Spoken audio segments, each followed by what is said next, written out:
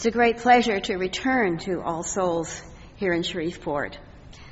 And what a small world we live in. Not too many weeks ago, my husband and I early part of this month, were in New York City. And one of those Sundays, we attended a service at All Souls in New York City. The minister took some point to introduce people in the congregation, as we do so often in our churches. And one of the people that he introduced, I must say that I cannot remember the gentleman's name, but he was a member of All Souls in Tulsa, Oklahoma. And so my husband and I went up to him after the service and greeted him as a fellow member of the Southwest District. And then I did mention to a few people that when we returned that I would be preaching at All Souls in Shreveport. There are many All Souls churches in our denomination. And the other Sunday we went to the church in Brooklyn Heights. And I gather that someone is here because somebody in that congregation let them know that we were coming this Sunday to All Souls in Shreveport. It's a small world. The great religion of Islam, like all of the world's religions, is not monolithic when it comes to equality, justice, injustice, oppression. And so we find many different facets of that religion and expression relating to women. One such expression comes from the pen of a Sufi leader and poet by the name of Rumi. Rumi was a Sufi of in the 12th century, and he wrote a poem that was of dealing with women that is very beautiful.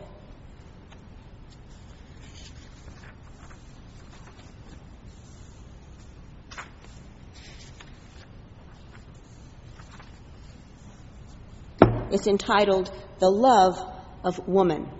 As a spiritual leader, all of his writings, when focusing on whatever they focused, whatever his topic, its ultimate purpose was that of connection with the Spirit and with Allah. If you rule your wife outwardly, yet inwardly you are ruled by her whom you desire. This is characteristic of man. In other animals, love is lacking, and that shows their inferiority. The prophet said that woman prevails over the wise, while ignorant men prevail over her. For in them the fierceness of the animal is imminent. Love and tenderness are human qualities. Anger and lust are animal qualities. Woman is a ray of God. She is not the earthly beloved. She is creative. You might say she was not created.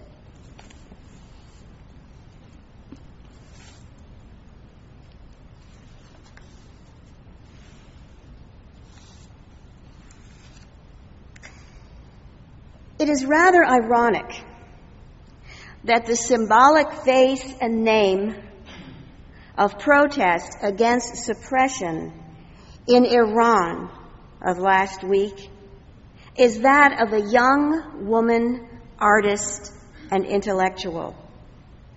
The West and much of the world sees the religion of Iran and that of most of the modern Middle East, Islam, as rigid and oppressive of the rights of women. Neda, the name means call in Farsi, was shot by the Iranian militia a few streets from where most of the protesting activity was happening. These protesters, though acting against the stated results of the election, are Muslim, believers in theocracy as well as the Quran. Yet these young, mostly middle-class, intellectuals reached out for the face of a young woman to be the metaphor of their fight. But irony is the way of life and society. We as societies are made up of inconsistencies of belief and behavior, faith and action. Perhaps that is the way of all existence. Humankind itself is inconsistent, and thus so is all that we create. And one of the most powerful and invasive of our creations is that of religion. Religion, along with other major human creations, family, nation, governance, politics, the arts, the sciences, they are all so ingrained in our culture that we do not know where one leaves off and the other begins. All the above mentioned have merit with humankind in answering what seems to be our most important questions, and also seemingly guarantee our survival. Some have had great impact on the ordering of society, which history has taught can be a double-edged sword. And so it seems that if we are to survive in the 21st century, we must adapt our institutions to the changing of the times, realizing that these institutions are imperfect. I teach about one of those institutions, religion, at Southern Arkansas University. And one of the courses that I teach within our minor for philosophy and religious studies is women and religion. All these religion courses focus on world religions, and so too with women and religion. And in that course, I attempt to demonstrate what roles and images of women exist within the development of the so-called major religions of the world: Judaism, Christianity, Islam, Hinduism, Buddhism, Taoism, the teachings of Confucius, and other religions not so world-renowned. The course also stresses how modern women, affected by these religious traditions, are responding to the heritage and sacred scriptures of those religions. A few moments ago, I referred to religion and others of our institutions as being used to help to give society order. And giving society order seems to join with another task. And as so, some of those institutions, including religion, often gain power over us and society. And at times, with that power, it has attempted to make societies believe that to remove that institution from such power is a dangerous and treasonable act. For the last 2 centuries, and probably more, we have been engaged in that struggle. Religion, even if we personally do not follow any special one or have left all that behind in our own lives, still pervades our existence and society. In our democratic nation, we still have to work tirelessly to maintain our own constitutional principle of separation of church and state. Within our nation and in the West, during the 70s, the women's movement came alive again, due to many women and events too many to detail here. But one such person and event were Mary Daly and feminist theological writings. Many writers and women theologians were inspired by her first book, Beyond God the Father. In that book, one of her main points, probably her main point, was that society that the reason that women were secondary in our society was due to religion. And the fact that within religion, God, or what word you wish to use, was perceived as male. And how God and man perceived and treated women in those sacred scriptures of those religions that were male-oriented prescribed how women should be treated in society. This predominance of male divinity has been around for some 6,000 years. At the time when heritages of today's prominent major world religions were in the very infancy of their development. Thus, according to Mary Daly, the images of divinity needed to be changed to include the female, if indeed women were to be equally included in civilization. This movement and concept spread throughout academic studies of theology and other disciplines as well. What scholars discovered was the voices of women could not be found to be very loud in these disciplines up to that point, and thus not listened to, as well as male voices in academia. Today, in the United States and elsewhere, we have women's studies as a serious discipline, and women's voices, though certainly not as completely as we would like, are being heard in every field and study. Sometimes we, and I mean we in the United States and in the West, display an attitude of superiority about how we treat women as opposed to other areas in the world. And though in the West, we as women have it better, perhaps, than most in the rest of the world, we need to learn about the reality of the rest of this planet and offer our support to the struggle of women for equality everywhere. Since the world is so focused at this time on nations that are Muslim, I'm going to present some images from that religion. A religion, by the way, that is the fastest growing religion in the world and a religion that has a very strong presence in the United States. When one thinks of Islam, when the Westerner thinks of Islam, one not too familiar with Islam, the burqa and the harem are two phenomena that often come to mind as their view of it. Of course, neither of these examples are really true reflections of the substance of the Quran.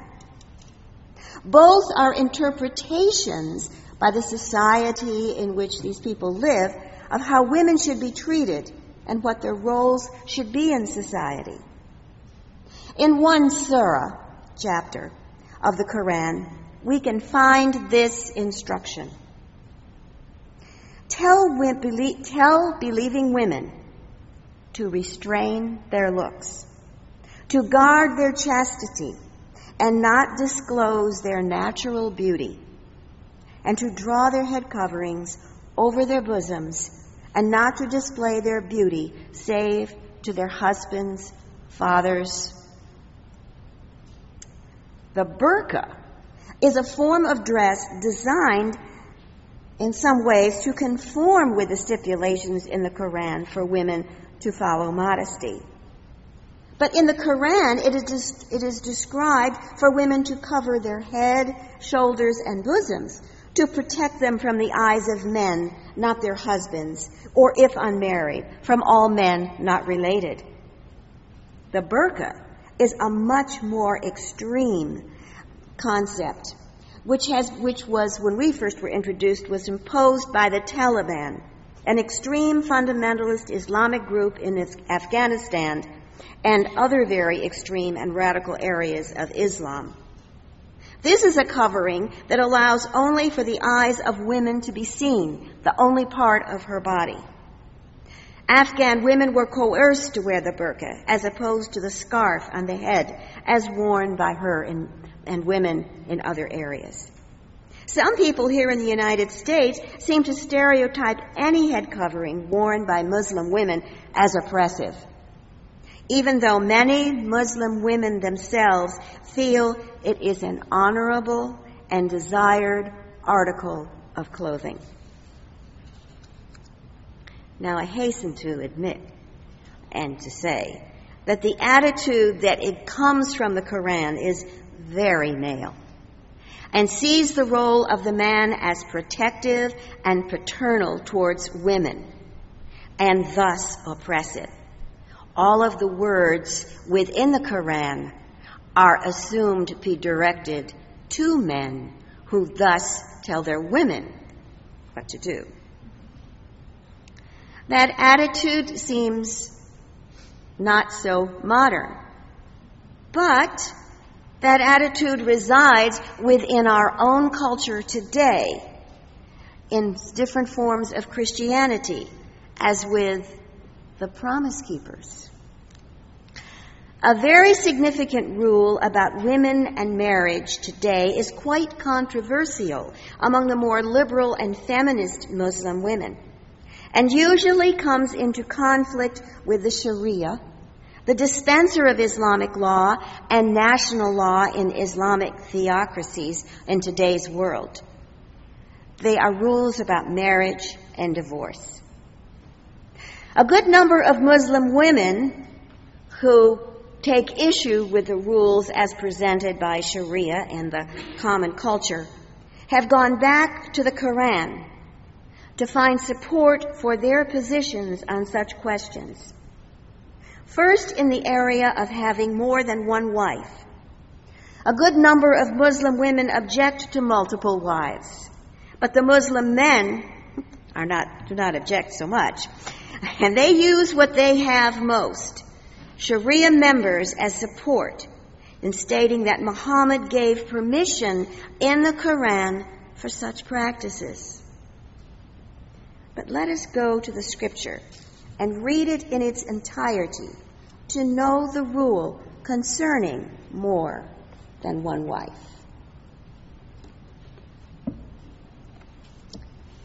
Marry such women as seem good to you.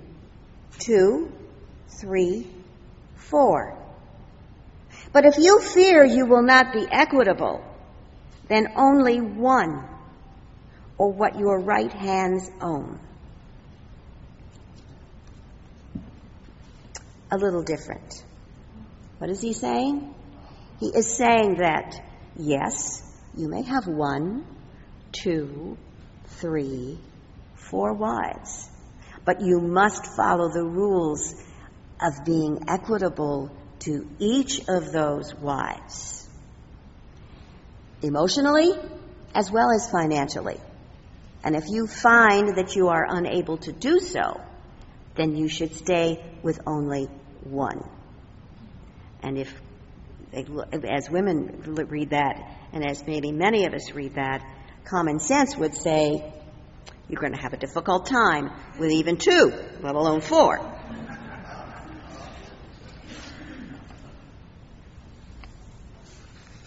Going back to the Quran supports the fact that Islam, like any of the other world's major religions, is paternalistic and in many ways oppressive of women. You can read it in the laws of divorce, marriage, and inheritances. But you can also see that the major teachings were a great improvement on the life for Arabian women with the advent of Muhammad. Women were victimized, made into prostitutes, and prostitution is a great sin within Islam. Yet, also within those scriptures, as with Hebrew and Christian scriptures and other Western so-called enlightened practices and literature, women are still considered and treated as second-class citizens.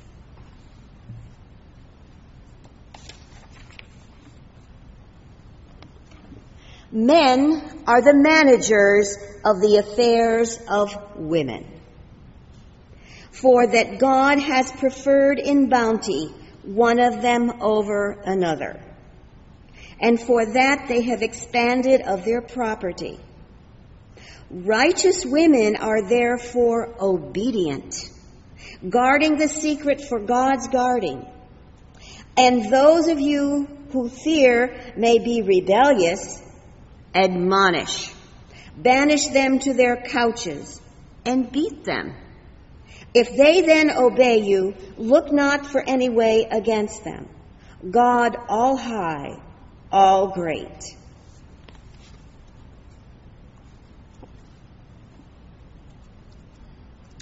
Often women who break the traditions of Islam risk everything, including their lives.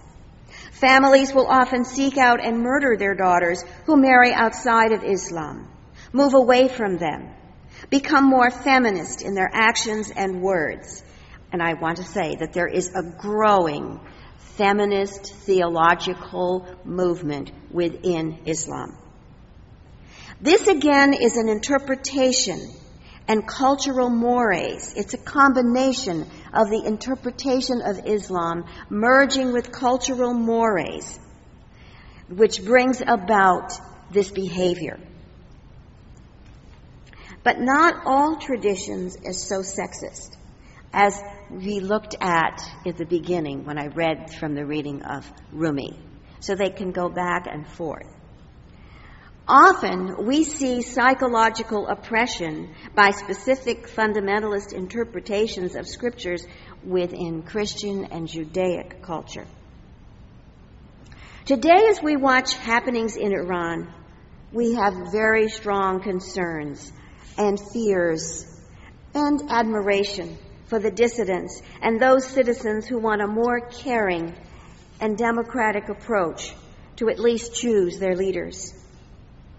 Now, these are not people who are turning away from Islam. They are people who are educated, middle class, who use modern technology to inform, and who use such technology to communicate with one another and to let the rest of the world know what was going on when the militia and the leadership kept the press out. Among this educated middle class are great numbers of women, Muslim women, women who want to give voice to the calls for freedom and sovereignty of citizenry of Iran, women who are oppressed by a theocratic society and a religion that sees them as second-class citizens and possibly even less. But they are also citizens of a nation that is not understood and often used by other Western nations to serve their own purposes. Nations who also are often under the illusion that their religions and religious outlook is more modern and more in tune with democracy. The United States, as one of those nations, we as citizens need to move our nation so that it becomes more aware of its own sexist, homophobic, racist, and bigoted attitudes, often fostered by more fundamentalist interpretations of scriptures and our own lacking of understanding and openness of cultures not our own, and in this case, most specifically, Muslim. We as Unitarian Universalists need to go to our own specific scriptures that tell us that women and all of us need to address the needs of all oppressed in the world. We need to do such with intelligence, knowledge, and understanding. We need to support those fighting intolerance and to make sure that intolerance is fought on our own home ground. One of our own Unitarian Universalist sacred words come from a very beloved woman by the name of Elizabeth Cady Stanton. And in an essay when she compared the status of woman in the 19th century to that of slavery, come these words at the end, as she envisions what the future of woman and what the admiration for woman should be. The women who are brave, courageous, self-reliant, and independent, who have in the face of adverse winds have kept one steady course upward and onward in the paths of virtue and peace, have learned for themselves the will of God concerning them. This is our type of womanhood. Will you help us raise it up that you too may see its beautiful proportions? She is the temple to human rights. The artist worthy enough to crown magnificence like this must be godlike in his own conceptions. The woman, the crowning glory of the model republic among the nations of the earth. This was a great calling to women made by Elizabeth Cady Stanton, and still is. And as I reread her words, it brought images and thoughts to my mind. And one of the first images, perhaps influenced by my trip to New York City not too long ago, was the image of a statue being crafted according to Stanton's requirements. And the statue that came to my mind's eye was, of course, the one on Bedloe's Island. At the thought that for the first time since 9/11, her crown will be open to the public again. The other concerned Neda, a young Iranian woman who may or may not have ever heard of Elizabeth Cady Stanton and probably had only seen pictures of the Lady Liberty. But she has become an image of freedom to her own nation and a beacon for liberty for her own people and to the world beyond. She is that model of which Elizabeth Cady Stanton spoke. And she can lead us as Unitarian Universalists to a more open, just world. Salam, Shalom, Amen, and blessed be.